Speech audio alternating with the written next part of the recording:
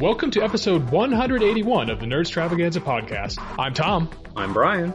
I'm Chris. And I'm Cam. This week we're pleased to welcome writer, editor, game designer, and general geek Shanna Germain for a discussion on cross-industry endeavors. Welcome, Shanna. Thanks for having me.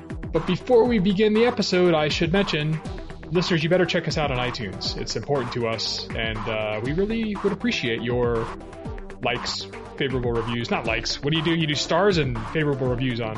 Rate, comment, subscribe. There you go. Brian put it a lot more succinctly. Do those things. If you don't, we'll cry. It will change your life. Right. It'll change ours, so thank you in advance. And with that out of the way, I think we can kick the episode off in our traditional style with our weekly update. Chris, why don't you lead the way, show Shanna how it's done, and then we'll have her come in the middle of the pack. I discovered 2 new webcomics, Girl Genius and then Ogloff. You discovered Girl Genius? Yes. Yay. That's been running a while, hasn't it? That's like right up your alley. I'm amazed. Hey, I got a lot to catch up on and I'm loving it. Better late than never. Yeah, exactly. That's one of those things. I never mentioned it to you because I just assumed you would be all over that. Wow. I'm embarrassed. I apologize. See, this is why we geeks need to talk. You can't assume things. I'm also catching up on Ogloff, which, if you're at work, don't check out this comic. It is not safe for work. It is funny as heck. It's irrelevant. It's, also sometimes awkward, but, it is a fun webcomic. Just like I said, it's not safe for work. Been catching up on my Shield and my Flash TV shows. They're pretty cool, doing good, especially Flash. And then, as a slight digression, how many of you guys remember Bob Ross from those old PBS shows? Happy Tree guy, right? The Happy Tree dude, right. Yeah. They put all of his stuff on YouTube. So I've been checking it out. Yeah, the ultimate geek, right? The guy was always with the big fro and the glasses and was always very quietly spoken. And it's really awesome in that he only uses just like 5 or 6 colors. He only uses like 3 brushes and like a spatula you can get at a hardware shop. And he creates some pretty decent art. And he just uses this certain technique. To my uncultured eye, I think he should have some stuff up there in a museum for his skill. But, you know, I am not of the art world. What do I know? That guy has an effect of putting me to sleep, and not because he's boring. He's just very like relaxing. So that might replace foot massage videos as the way I fall asleep at night when I am having insomnia. It's a whole thing that I won't get into. Okay, Chris, with that done, I think it's time to get off the topic of foot massage videos and over to Cam. Well, my weekend was dominated mostly by Animate, the anime / scattershot convention that's down here in South Florida every year. It was great. I ran the Doctor Who panels and did some other things for the con there. It was a good time, very well attended, very well liked. It was a great time. That was most of my weekend. On Saturday at the Adventure Game Store, we had the Coup Rebellion and One Night Revolution demo, tabletop demo, which was awesome. And that is it. I mean, really for the weekend. But last week, though, I would be remiss in stating, if I didn't state that, last week was Back to the Future Day on the 21st, which was one of my favorite days in a long time. Wore my Save the Clock Tower t-shirt and sat on the internet like millions of others, hoping and praying that the self-lacing Nikes would be made available for sale by Nike, but they were not, sadly. And that's it. I'm Chris, you mentioned some TV shows. I'm also watching those as well, but my DVR is just getting stacked up. And so I'm going to make a commitment to you all that I'm going to watch all of the back episodes that I have sitting on my DVR of The Leftovers, Heroes Reborn, Gotham. The only show that I'm really caught up on is Doctor Who, just because I have to be, but, other than that, I'm making that commitment to you guys that I'm going to binge watch all those shows this week. There's too much entertainment to keep up with nowadays, which is a good problem to have, but, I wish you luck. Much stimuli. Yeah. Awesome, man. Well, that's a pretty cool update. Glad you had fun at the convention. And, those stupid shoes are going to probably be like $1,500. So, that doesn't mean I won't get them. But exactly, wear them with your Pit Boy and your ready to rock. Yeah, with all the other stupid crap I buy that is worthless. Anything else? That's it. All right, Shanna, that is more or less how it's done. So over to you. This is pretty fun. I'm enjoying listening to everything. So this week, I'm watching a scary movie every day to celebrate Halloween. Kicked that off with Crimson Peak, which I loved. And today was The Shining, which is, of course, an old classic. And then there have been some movies in between there that have been not so great. I'm reading The Wicked and the Divine, the new omnibus, and that's a comic that I absolutely adore. I think it's fantastic and different and weird. Of course, watching the Star Wars trailer about 1 million times and getting my tickets for that for the night of. That was a big deal. Game-wise, I'm playing Don't Starve, Elder Scrolls Online, and Witcher are kind of my 3 big games right now. Although tomorrow the Battleborn beta arrives, cool. And I am on that, cool. So I'm very excited about that too. Shauna, let me ask you, Nightmare Before Christmas, Halloween movie or Christmas movie? Oh, that's such a good question. I actually think it's a Halloween movie. Oh, me too. Good. Yeah. Good answer. The music is just such beautiful music. Definitely. It is indeed. Awesome. That was that's a cool week by any measure. And it's all work, quote work. Yeah. I mean, that's that's lovely. It's great work to have. You got to get your inspirations from somewhere. Yeah. Right. I am a sponge. Give me all the things. That's my new approach to life. Look, I need this. I need all this stimulation. I take all this in, and at some point, creative output's got to just burst forth from my pores. Spontaneously happen. Right. Gee, someone to squeeze it out of me or something. Brian, let's squeeze an update out of you, man. I had a pretty exciting weekend. I got my first case of bad sushi ever. That was thoroughly not something I ever hope to eat again. Pretty much wiped me out for a few days. I did manage to make the Coup Revolution demo. Enjoyed that. It's Coup, but the new roles are fun, and I like the variety.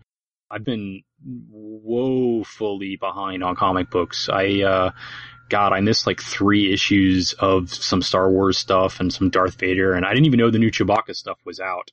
So I went to pick that up. Tate's, I like Tate's, but it's a bit of a hike for me. So I have been looking at local places.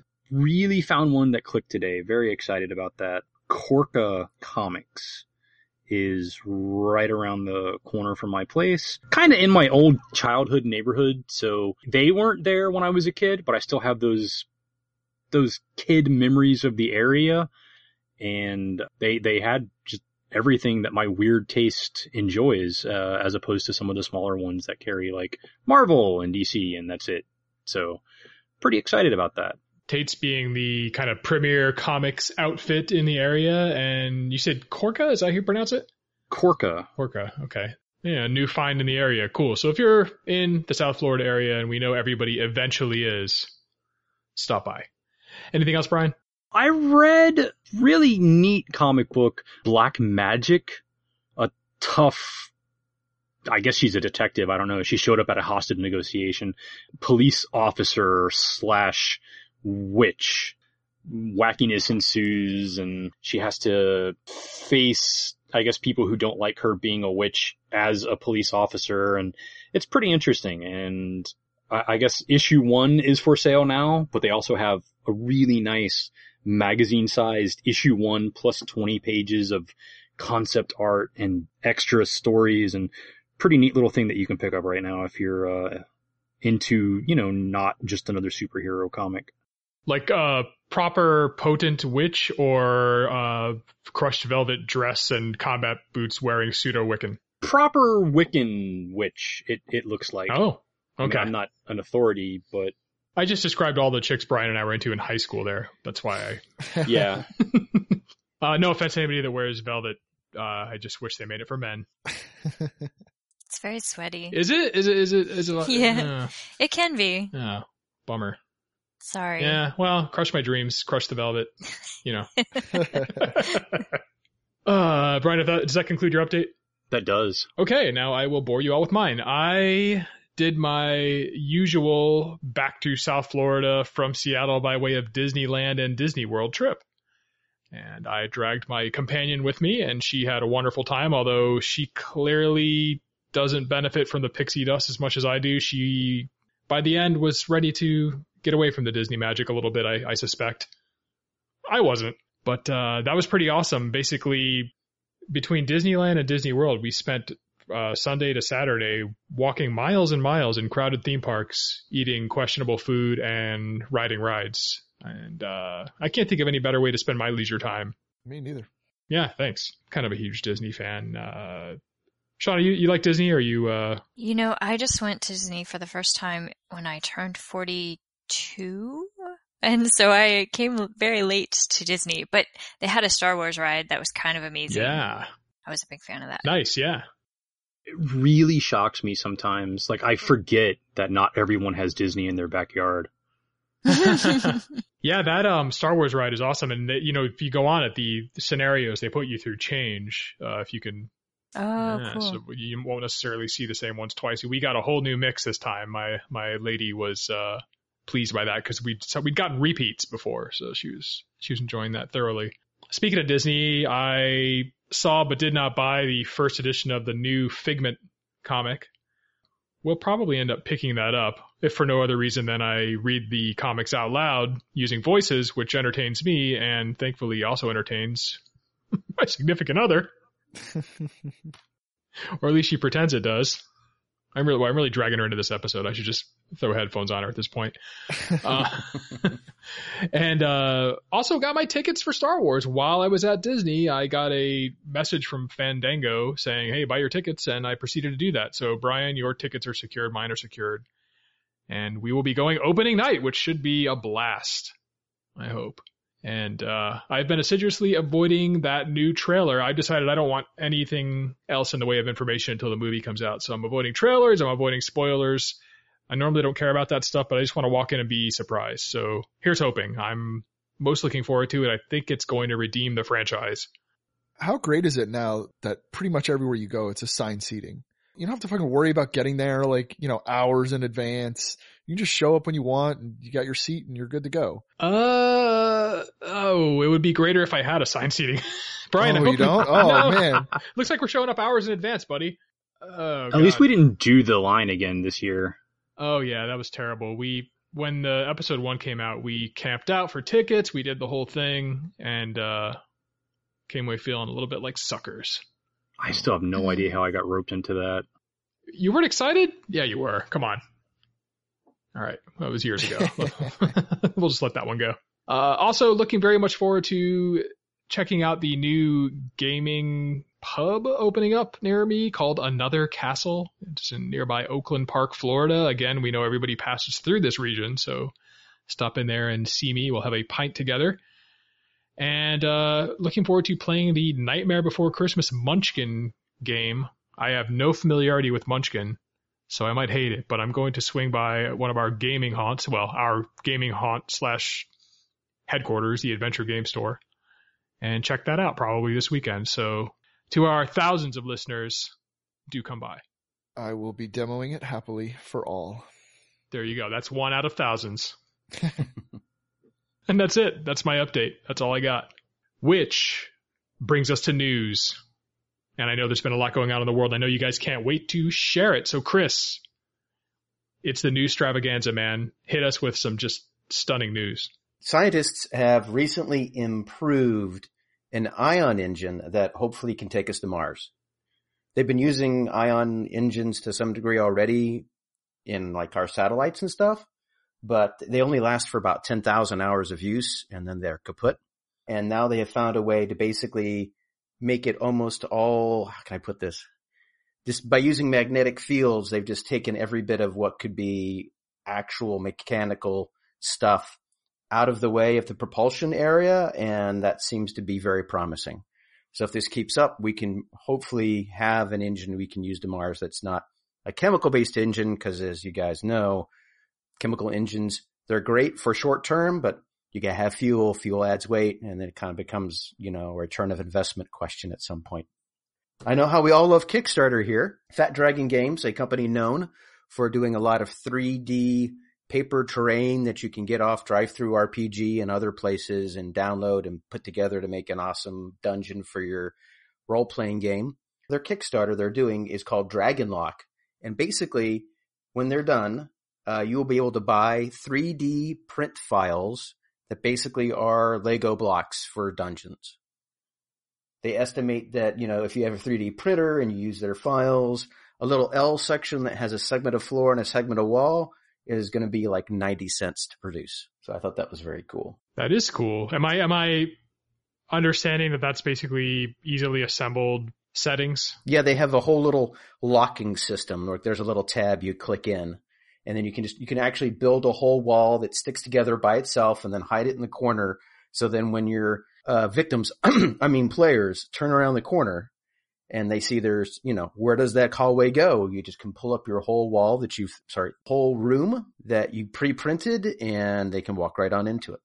And then once you're done with it, you can break it all down and then reassemble it to something else. I like the wall better. I mean, that's a real downer for the party. You encounter a large wall. That's it. Not going anywhere. End of the line, buddy. And just a little up note on the last one. IKEA is introducing a new line of toys as part of a charity event they do that's based off children's drawings. I saw these, and I might get a couple because they're just a children's drawing just turned into a stuffed animal. There's like a dinosaur with like a cowboy hat. Just silly, goofy stuff like that. Looks very sweet. Like there's like an orange unicorn, and the kid drew the legs so skinny that the legs are just actually strings in the actual plushie. IKEA, the furniture place? Yeah, they have the whole line of stuff for their kids section. I didn't know that. Actually, some of their toys, I've looked at them, they're quite inventive. Like there's one where you have grandma, but then you can turn grandma inside and out, and then it's the wolf. Just stuff like that. Due to the cuteness of them and the cheapness of IKEA, I happen to have an army of plushy rats. I don't know why I'm telling you that. See, I knew it wasn't just me. The real question for me is if they're going to have pronounceable names. Mommy, I want the Schlarge. The what? It's the thing with the stringy legs. No, it's going to be Cowboy Dinosaur. No, it's not. It's going to have a weird Scandinavian name that I can't pronounce. Swedish worst Cowboy Dinosaur. Right. There you go. All right, Camelito, you got some news, man? Yeah, let's start with some movie news. Marvel Phase 2 is coming out with their Blu-ray set just in time for the holidays. The amazing thing about this is that it's going to come with its own Infinity Stone, which looks pretty badass. So add it to the useless junk that Tom and I will most likely accumulate. Yeah. Harry Potter is having a live-action play. It's going to be coming out next year. And apparently it is going to be an official sequel to the books. So people are abuzz about that.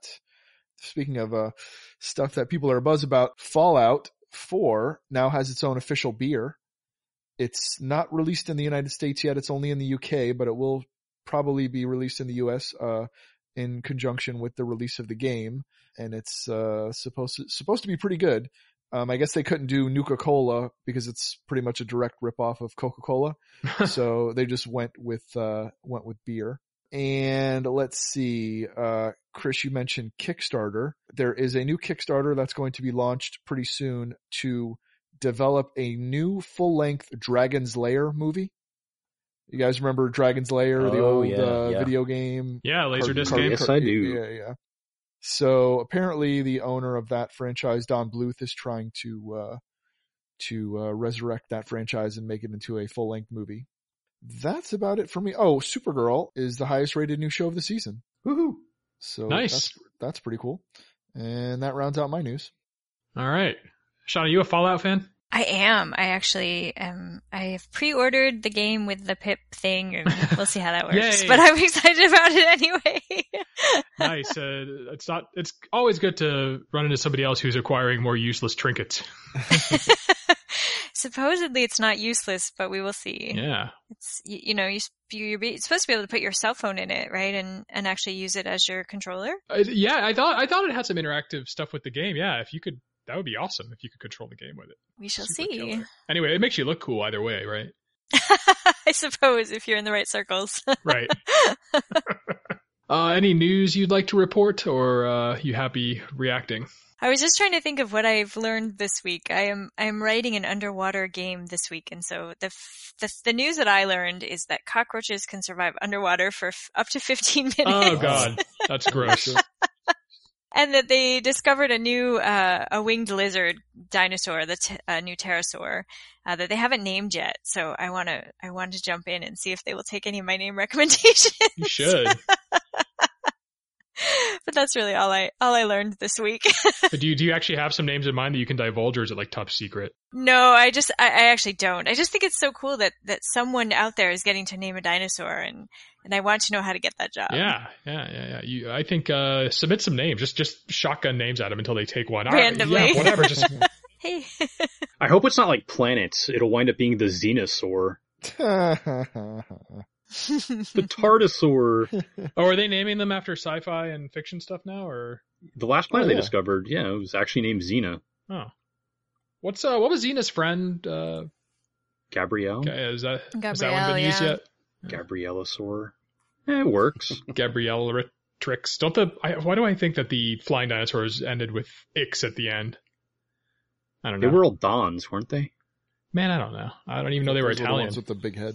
I thought Ix were all like the fishy ones. Well, those are the ichthyosaurs, but I thought like Birdoraptix or something. Man, I don't know. I'm not a dinosaur scientist. Okay. Clearly, we are not paleontologists. Clearly, we should not be naming creatures Right. or planets. The Piposaur. I vote for Shaunasaur. Oh, Me too. Good. I like that. Beautiful. has a We'll- nice ring to it. We'll back you on that one if it comes to voting. Awesome. And we advise our listeners for true dinosaur information to watch Jurassic Park. That's where we get ours. Very authentic. Brian, how about you, man? Why don't you round out the news? Speaking of large lizards that eat humans, human DNA has been found in a significant portion of hot dogs produced in the United States. That sounds great. Like fingernails and stuff, or what do they know? DNA, I mean, I don't think they know specifically, but don't eat hot dogs. They're filthy. I mean, that should not surprise anyone. Right. The article actually says human DNA among that of other primates has been gross. All right. I will avoid hot dogs. And all the more reason to be in Orlando. Amazon Prime same-day delivery will soon be available. Oh, man. In that like greater area, not just that one city. Sweet. That's a cool service, man. They had that active when I was out in Seattle, and when I was in line at PAX, somebody had something delivered to the line. Like it was, that's awesome. It was really cool. What a dick. Yeah. You gotta be a dick to do that. You kind of are, yeah. Yeah, seriously, like. Oh my God. You know what? I could use a big bottle of water right now while everyone else is dying of thirst in line. It was probably Mountain Dew and Doritos, let's be honest, but you know. I'm really tired. I need something to pick me right up. Code Red! That's awesome, though. I'm jealous. I hope we get that here soon. It's really cool. Lastly, I have no idea until I read this what REI sells, but you know, it's retail. Geeks buy things. REI is a camping, going outdoors retailer. Yep. They are closing on Black Friday this year. You will not be able to enter their stores. And I am a huge fan of that. Yeah, that's good, man. Let the people have a day off after Thanksgiving, right? They're tying it in too. They're like, look, why don't you, go camping or something? Buy stuff on Saturday. It'll still be there. As a member of REI, because I bought the $20 membership when I was up there in Seattle, I approve. I approve strongly of this. Anything to diminish Black Friday, I approve of. Yeah. Go to a theme park on Black Friday like me. I mean, do what stupid people do. Don't go shopping. And anybody, does everybody agree with Brian's sentiments on this, that maybe some businesses should close on Black Friday? It's like, is it like the biggest shopping day of the year when they all but that's why they call it Black Friday. It's your balance sheet goes black, right? I don't know if that's true anymore. That is the tradition, but with everything else they do, and now they're having like pop-up Black Fridays every month, and I don't know, it just seems like they've saturated it so much. I would like to think that they've realized that Black Friday is now a turnoff when you can just go to Cyber Monday instead. Yeah, you say that, but people still show up at like Wednesday afternoon to get in line for Black Friday, so it's not a turnoff to everybody. Yeah, I mean, I don't have a huge problem with Black Friday. I mean, look, if you want to be an idiot and go waste your Friday on, running through herds of people and getting knocked over and, getting shot for an Xbox. Exactly. And engaging in all that mess. And hey, have at it. I'll be at home eating leftovers, in my underwear. But like if you, what I sort of object to is being open on Thanksgiving. I mean, at least one day a year. Come on. Let's just chill out. I don't know. I think that's going a little too far. People camping out on Wednesday, Thursday, and stores even being open on Thursday, having the pre-Black Friday sales. Yeah. That's too much. Yeah. Come to Disney with me, guys. It's great. It's like the best thing to do on Black Friday. Unless you work there. That sucks. Yeah. It's kind of hypocritical of me to say workers should have the day off and then make workers work. Oh, whatever. I give up. Can't win, right? Mm-mm. Any other news? Nope. All right, we're done with news. Great. We brought all of the latest, greatest news, which will be heard next week. Well, okay, with the news now wrapped, I think we can transition to tonight's episode. And Chris, as you were kind enough to invite Shanna to the show and get us this excellent guest, I think I will let you sort of lead the discussion from here on, and I will interrupt rudely when I have questions or comments. The subject tonight is basically cross-industry endeavors. It seems like these days that someone who's creative, who's getting into being a fiction writer or a comic book writer or doing stuff in video games is no longer siloed into that industry for the rest of their life. We have guys and ladies here who now can go into all sorts of these different industries and back and forth. Shauna's a great example. That's why she's here. Some other examples is Robin D. Laws, who was an RPG writer who also wrote for Iron Man, the comic.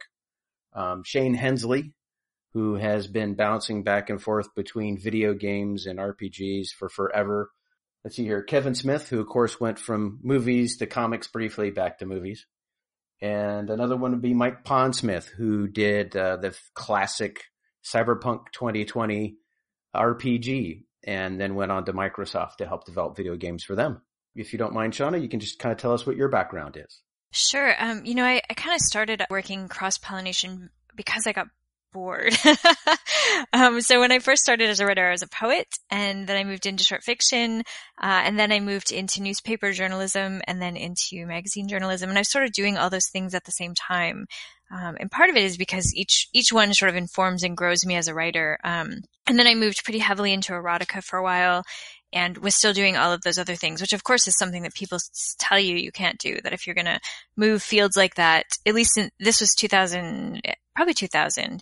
And people were saying, if you're going to move fields like that, if you're going to write erotica and literary fiction, you have to have a pseudonym. And I just sort of, as I often do, was sort of like, fuck that. I don't have to do anything. And then I moved into sci-fi and horror, and then moved into game design and, various other things, and have just sort of refused to give up any of the things that I love, despite sort of what the market used to say. And I think the marketing has changed. Now it's a benefit to be cross-pollinating, whereas before it was really kind of frowned upon. How did that evolve? How is that going, and where is it going to go to for the future? Yeah, I think it's becoming, well, for one thing, for the creators, it's a much better way to make a living, I think.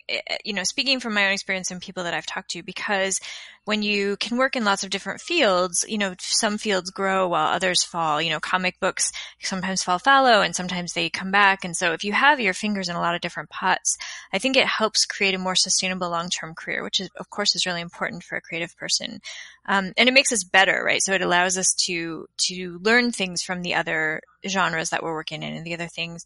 And of course it allows cross-pollination on the end game where, someone like the first person that comes to mind that's doing a fantastic job with this is Chuck Wendig, who writes fiction and works on comics and works on games, has worked on scripts, has done some nonfiction books about writing. And, when someone says, oh, he's worked on this thing, they're now talking to all their fans, all of his fans in the other genres that he's worked in. And so, and Patrick Rothfuss is very similar, right? He's done fiction and comic books, and he's working on a video game. And so when you say to all his video game fans, oh, Patrick is also a novelist, then he suddenly increases his readership, manyfold. And so I think it's kind of a win-win situation for everybody involved. Yeah, and I've also seen a difference too. It used to be writer who writes video games. It's got to be like another coder in a corner. It didn't seem like the writers were getting any sort of props. Somebody's cousin. Yeah, exactly. And it seems like now that writers are getting more props for the work they're doing in video games. I think that's true. If you look at, True Detective is an interesting example where that was a writer of fiction who many people didn't know before the first series came out. And so, and then suddenly people were talking about him as a writer of fiction as well as a writer of the series. And so I think that you're right, that this cross-pollination is definitely pushing the writer's name more to the top of the list than it has been in the past. Love True Detective. Oh, there's another close example, The Wire. That was a journalist who jumped into the TV business. Right, and did so very, very well. The Wire won all kinds of awards and is very smart. And you see, I think, how that kind of cross-pollination can have a real benefit.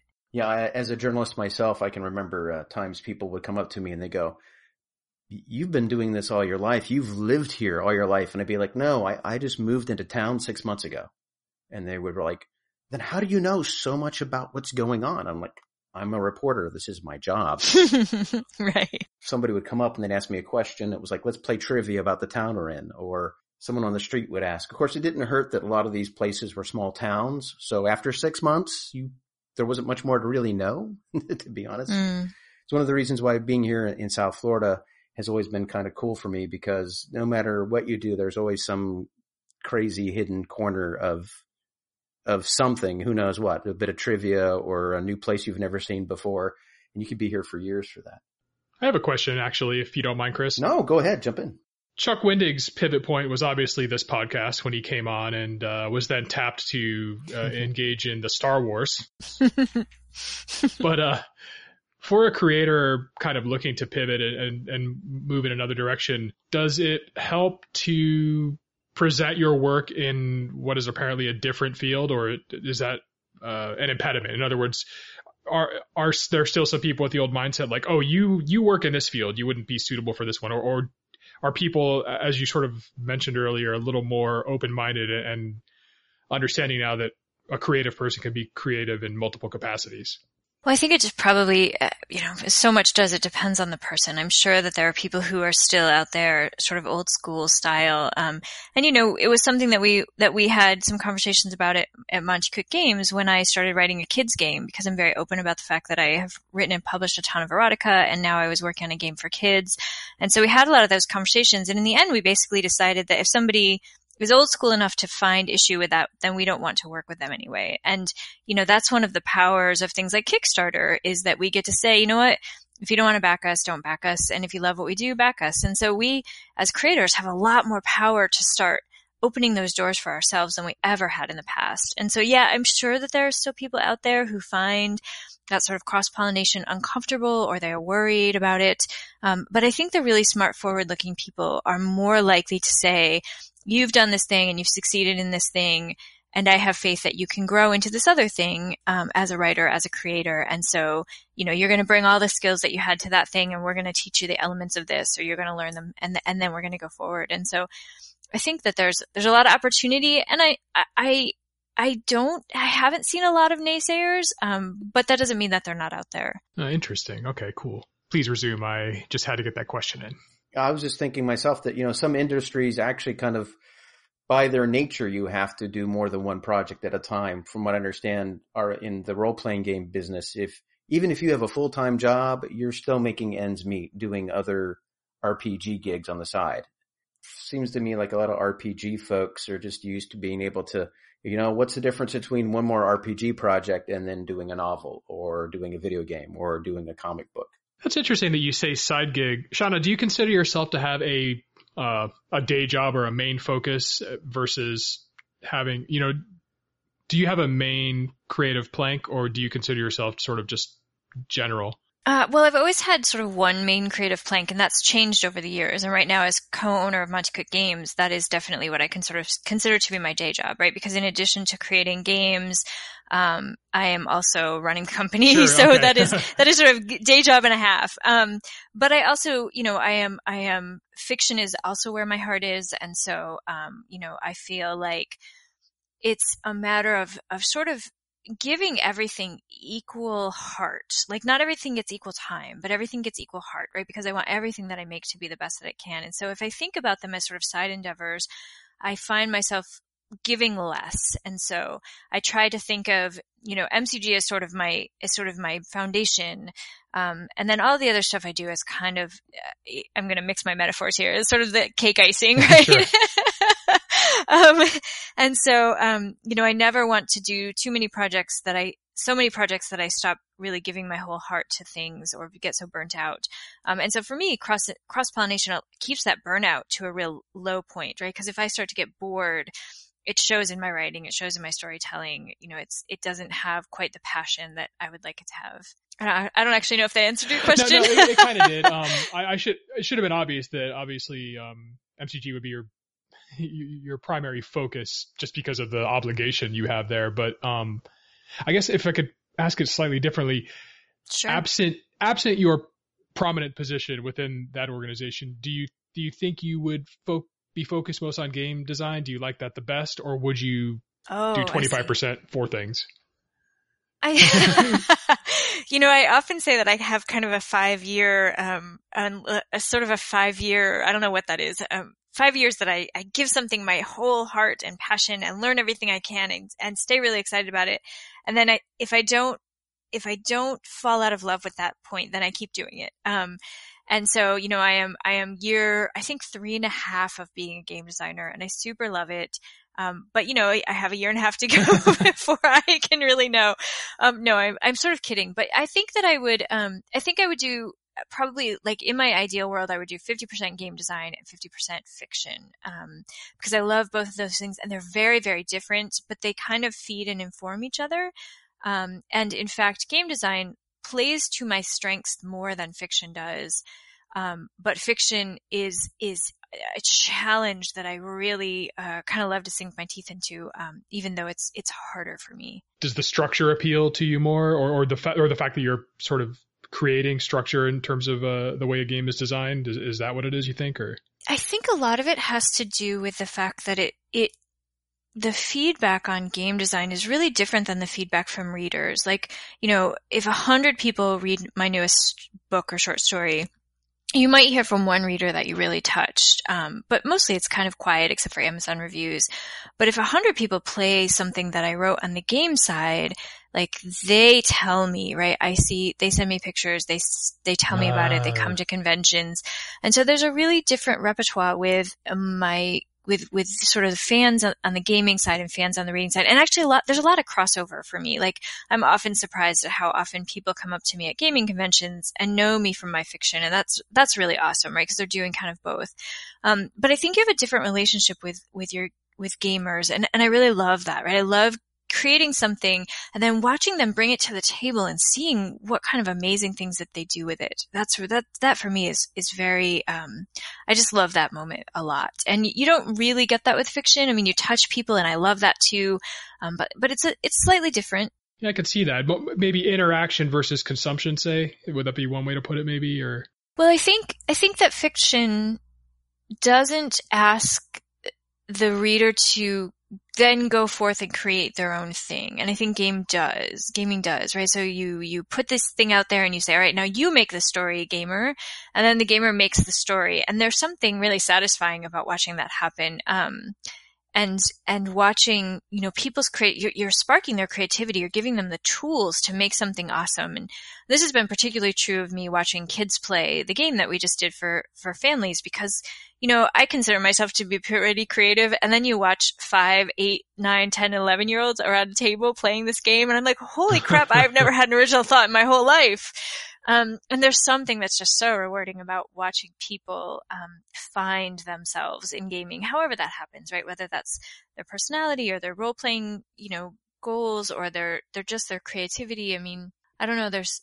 that is a really unique space, and you don't get it with video games as much, and you don't get it with reading or movies or anything like that. And there seems to be a level of ownership that gamers seem to have on their games compared to like books and characters sometimes. Yeah, I hadn't thought of that. I think that can be true. There are definitely characters and books that people get super, about, right? And so if you kill someone off, they're going to come after you. But I do think that there's a different ownership in games because of the fact that they are creating part of it, right? It is their creation.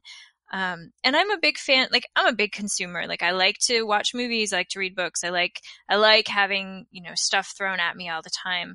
But as a maker, I also like the fact that making games encourages people to also be makers, so they're not passive consumers only. Passive versus active, I think, sums it up very nicely. So in a perfect world, most everybody would be hitting the table doing an RPG once a week, right? No, I don't think so. I think some people, I would never say what other people should be doing with their time and passion. But, I'm all for trying new things. And I think if people haven't tried them, then why not try it and just see? You might hate it. You might love it. I actually went away from tabletop for a long time and became an MMO player because I was having trouble getting people around a table, which I think sort of happens when we become adults, right? We're no longer have the proximity of people. And so, and some people are really shy, I'm super shy. And so MMOs were a better place for me to sort of disseminate my personality, as someone who is super shy than at the table where I sometimes really struggled. So I don't know. I think that being a passive consumer, it's not a bad thing, right? For some people, that is the perfect place for them to be. And there's absolutely nothing wrong with that. But for me as a creator, I find that the act of sharing the making of things is very valuable to me. One crossover I've noticed recently is Max Gladstone, who's been nominated for awards for his great Craft World series, is now getting into interactive storytelling and doing an interactive kind of choose your own adventure. Have you tried any of that stuff before, or is that you've been thinking about that? It's funny.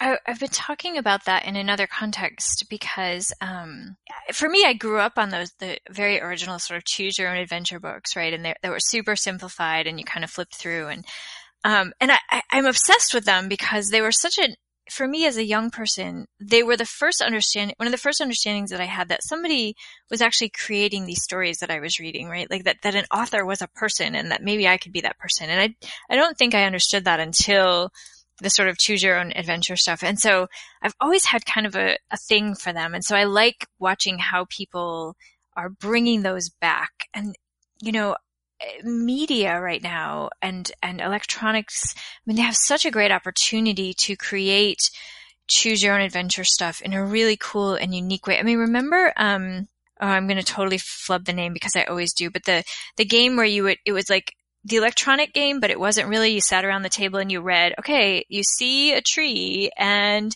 you see a path. And then the person at the table has to say, go left. Have you guys played that? Do you know what I'm talking about at all? Oh, okay, total silence. Good job, Shanna. You got me stumped. Stumped us, yeah. Okay.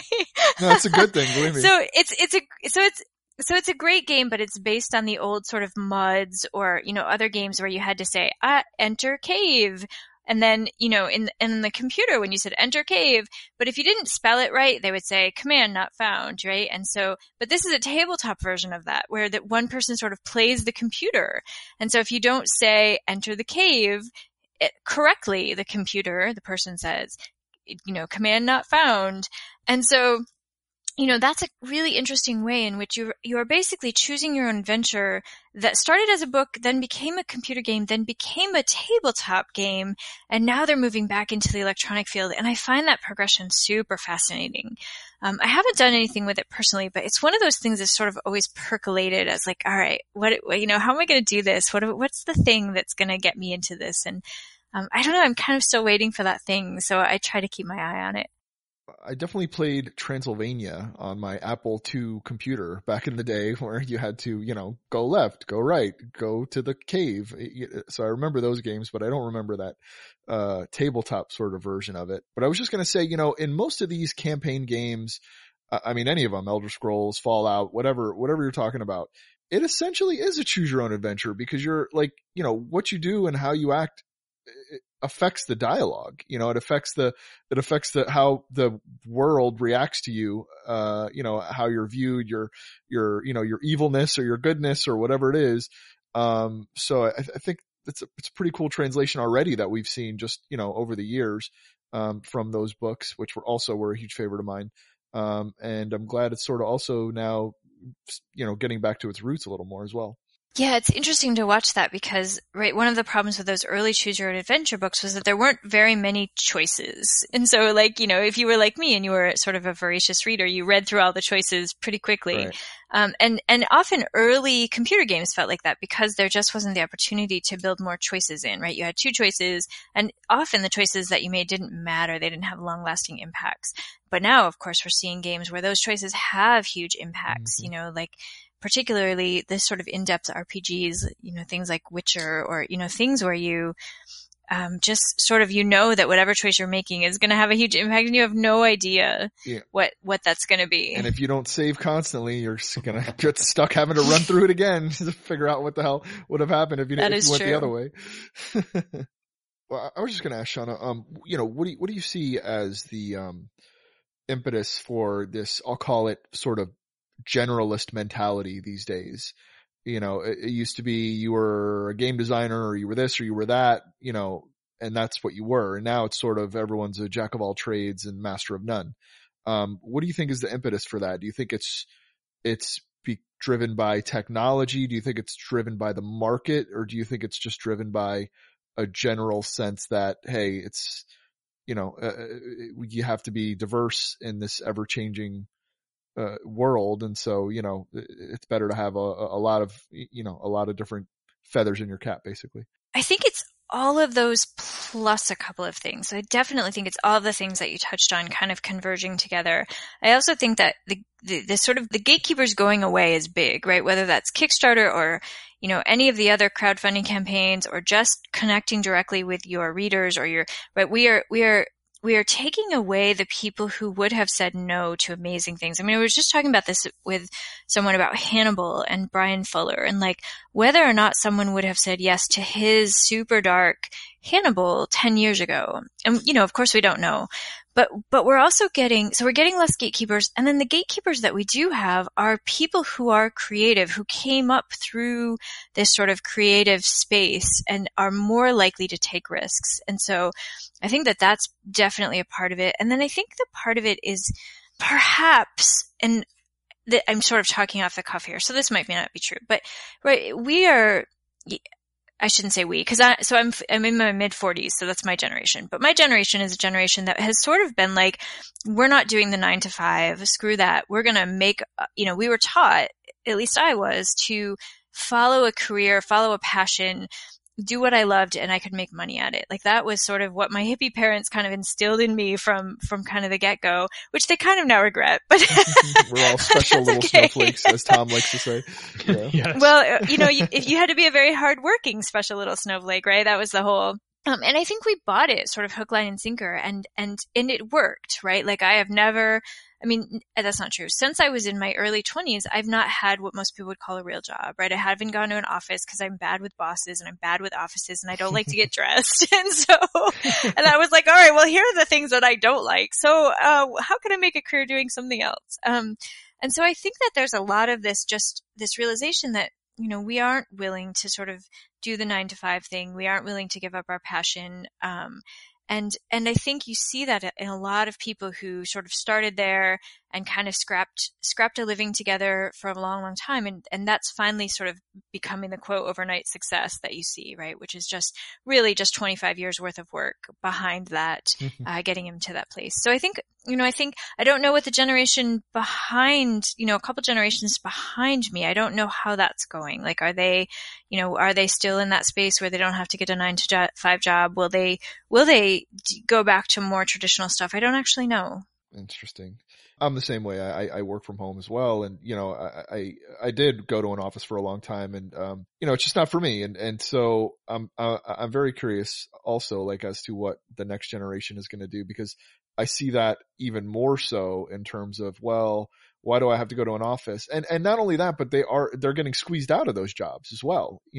Lawyers coming out of law school, lawyers coming out of law school right now are making like $35,000 a year. Yikes. Average, which is ridiculous. Yeah. It's like 35 to 40,000 is the average starting salary.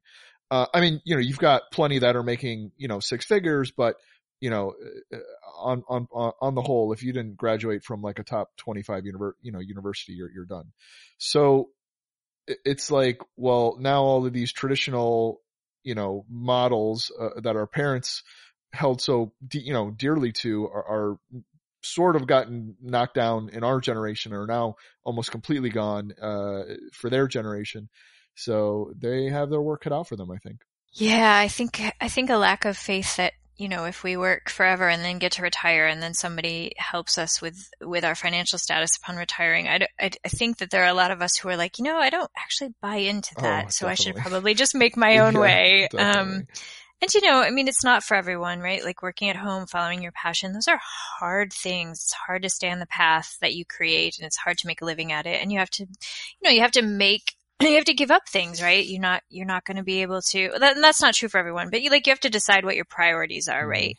And what you're willing to sort of give up for your passions and vice versa. And I don't know, I think a lot of people do that equation and they come up with the fact that living a passionate life, is better than living a monetarily rich life. And if you live passionately long enough, then you have both, right? I mean, that's the sort of dream ideal, right? Which is getting a little bit away from cross-pollination, but sorry. Well, no, I mean, I think it definitely plays into it, because if you want to be one of these sort of jack of all trades, that's maybe a decision you're going to have to make, because it's really hard to cross-pollinate when you're punching a clock every day, and the, we talk about this all the time. It's one thing if you want to, be a slacker and you touched on it. You have to be, if you want to be your special little snowflake, that's cool. But if you want to be a successful one, you still have to work hard. And I think that sort of gets lost in the mix. If you want to sit home and play MMOs all day, that's fine. That's cool. But then don't expect to get the new iPhone every time it comes out, or drive a really nice car or whatever. And I think it sort of translates to what you were saying. If you want to live a passionate life, that's fine, but you're going to have to, quote unquote, sort of pay your dues probably for a little while until you can, step up to the, I guess, higher status in terms economics wise. I sure am glad that my passion is to be a corporate plotter for most of my life, because man, that is just really paying off. It makes me wonder if actually part of this also is an entrepreneurial spirit. I mean, for example, you're co-owner of a company. I think that urge of being an entrepreneur and being able to take risks and look at alternatives and decide what you can do is part of what plays into wanting to be a cross-pollination person. You got to take that risk and make that jump. Yeah, I think playing it safe doesn't work for that, because every time you cross-pollinate, every time you take a leap, right, it's a huge risk. You're putting yourselves out there, and there are people who desperately want you to fail because for whatever number of reasons, right, there are always people who hope you fail in that endeavor, whether that's because they're not willing to take the risk, or they want a job, or they're just kind of grumpy people because we know they exist. And so, you are really putting yourself out there. And if you're not willing to do that, then I think it's very difficult to try it. You have to have, I used to be a paramedic when I was in college, and one of the best pieces of advice I ever got was that as a paramedic, you have to have this huge ego and this crushing humility, right? Because you have to believe that you can save all these people, and then you have to have this sort of ego that this sort of combination where if somebody dies, your ego can survive it, right? So there's this really interesting sort of mix. And I feel that way about being a creative person. I have to have a huge ego and this huge amount of humility so that I can find that happy balance in there of taking big risks and not being crushed when I fail. Cause, we all fail, and I will continue to fail for the rest of my life. How many times have they said, in business, that part of success is failure, right? Yeah, and science, and right. I mean, it's definitely. I mean, there's a weird cultural thing, right, where you're not supposed to be a failure, and yet, right, we learn way more from failure than we ever do from success, or I do anyway. I mean, you look at anyone. I mean, Henry Ford. I mean, Einstein, Edison. They all failed. You don't hear about their failures. You just hear about their successes. But it's all about perseverance. Yeah, in fact, I think. Part of that whole overnight success story myth and things, there's something called the survivor basis, where Everybody thinks that people in the past just had their act more together because we only hear about the success stories and we don't hear about the failures as much. That makes a lot of sense. Yeah, especially for people like in the art world or in the literature world, where it seems like anybody who is less than 100 years old is an idiot and can't do art. But anyone, 3 generations back was a genius because they're the ones that are sitting on the shelf today. What is it? Mark Twain, one of his first books was The Gilded Age, and he did it with a partner. And at the time, his partner was the more famous guy, and now we don't even know who this dude is. We just, he's on the cover next to Mark Twain. I wasn't even aware of that, to be truthful. No, actually, yeah. In the reviews, they kept saying that his partner obviously was the talented fellow who did the much better passages. Well, Shanna's been a good sport as we have just peppered her with dozens of questions. It's great. It's easier to answer a question than it is to sort of just talk off the cuff extemporaneously. So questions are good. Well, it's time for off the cuff. I was going to pretend we had a segment name off the cuff something, but then I totally couldn't think of a quirky name. So we don't have any such. Now I know why you don't have that segment. Right. At no point during the show do we ask you to talk off the cuff for a half hour. So joke aborted. I think at this point it's safe to give you the floor, though, if there's anything in the way of projects or efforts you would like to promote or discuss. Well, I was just thinking about the cross-pollination part and what I am working on currently, which is sort of a perfect example of cross-pollination. So I just finished a kids RPG called No Thank You Evil, and that'll be out early next year. I am working on an underwater supplement for Numenera, which is a science fantasy game set a billion years in the future. I am doing a science fantasy novel and 2 pieces of short fiction that are one is very sexy and one is very dark and death-like. Sex and death are kind of my themes. And I am also working on a sort of short piece for another RPG about zombies in the 1950s, and I'm helping out with the Torment video game. So those are the kinds of cross-pollination things that are currently on my plate, in addition to my usual editing, running the company kind of stuff as well, which takes a totally different part of my brain. Sounds like a lot of cross-pollination for sure. No question, yes. Cool. Well, guys, anything else before we allow Shanna to get back to the 15,000 things it sounds like she's juggling? I'd hate to see her to-do list. That must be pretty long. It's really awful, actually. I try not to look at it. Just hope it'll go away. Yes. I hope someone else will come and take it away from me. It only becomes a to-do when your eyes make contact with it, right? Exactly. Oh, it's is like that how it's like it a works? weeping angel. It's time lock. Yeah. Don't look. I have one more question that got inspired by that. Just how do you partition your day to get that stuff done? In doing this for as long as I have learned what my best times of day are for specific tasks. And so I am a morning writer because I am dysfunctional in the morning, so dysfunctional that talking to other human beings is a very bad idea, and even trying to write emails, but like getting lost in a world of my own creation is very good for me in the mornings. And so mornings are given over to writing as often as possible. Then afternoons are often sort of meeting and email and business times.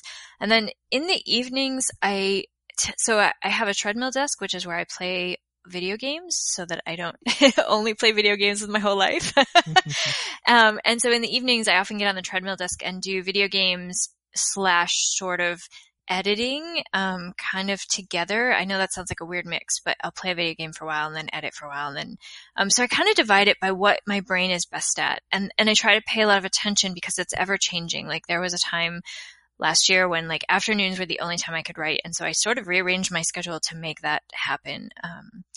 But it's sort of that work smarter kind of philosophy of really capitalizing on the time when my brain is in the right space to do the right thing. I'm still blown away that there's such a thing called a treadmill desk. I've never even heard of that before. That's amazing. Could probably lower my health insurance premiums by getting one. I might need one. Well, I mean, 2 of the things I probably hate the most in the world, but I mean, it just sounds genius to put them together. It allows me to play games without guilt, because sometimes like when play too much games, I feel like, oh, I should move more. Oh, I should be working. And so, I will only play like an hour of a game at a time because then I'm tired and I don't want to walk anymore. And so I'll actually get off the treadmill and go do something productive. And so it's just sort of a weird, kind of way for me because, writing is a very sedentary job and I don't move as much as I would like. And so it kind of combines, and nothing else will get me on the treadmill. Like I can't watch things. I don't want to work when I'm on the treadmill unless I have to. Like, gaming is kind of the only thing that will get me to get up on there. So it kind of works. Very cool. I'm still trying to figure out how you can get that controller in your hand and not trip over yourself. I mean, that kudos right there. Well, I will say that when I used to run a guild in EverQuest. Wow. Very, very long time ago. Actually, EQ2 was when I ran the guild. And my guildmate's favorite thing to do is to make me laugh so hard that I would fall off the treadmill. So that is how I say that. Those are my training wheels. And I have progressed to less funny and nicer guildmates since then in various games. So I'm pretty safe. You've progressed to less rigorous and torturous games than EverQuest. Yes. Also, I was known for not being able to jump over things in EverQuest because, first of all, I'm bad at that stuff. And then second of all, being on the treadmill and laughing while trying to jump over things was just ridiculous. So I've learned my limits. Brian, can you imagine the sheer number of steps we would have taken by now if we'd been using treadmill desks for all the years we were playing MMOs? I think I would be lower level. Very possible. I think, guys, that is a wrap. One last opportunity for final words, observations, jokes, wisecracks, offensive remarks. I didn't know we could do all those things. Oh, yeah, that's all wide open. We'll have to prep you for next time you're on. Thanks for having me, you guys. This has been great.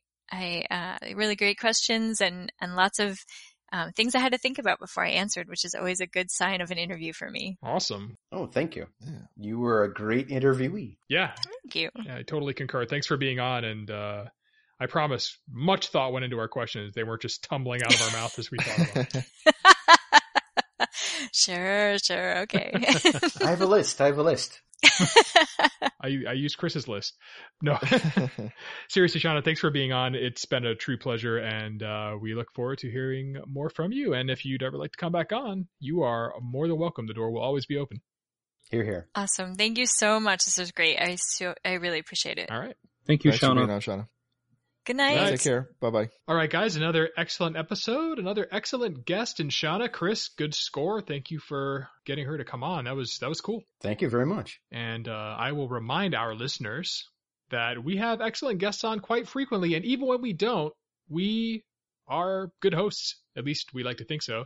And our episodes are usually bearable. So if you like what you heard and you're looking to hear more, we highly encourage you to check us out on iTunes and Stitcher, and hopefully we'll be available in other outlets soon, namely, what was it, Google Music, Brian, that we're looking into? Yep. Cool.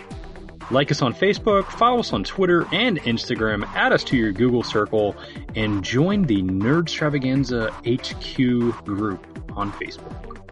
We all know that this podcast is germane to your daily life, so head on over to our website, nerdstravaganza.com, and check out this and all of our back episodes. Sha-na-na-na-na your way on over to YouTube and check out all of our video content by typing Nerdstravaganza into the handy-dandy search bar, and pollinate us with an email at nerdstravaganza@gmail.com. And with all that said, Chris, take us away. The to-do lists! I can't look at them anymore! The to-do lists! Ah! Don't blink. Yes.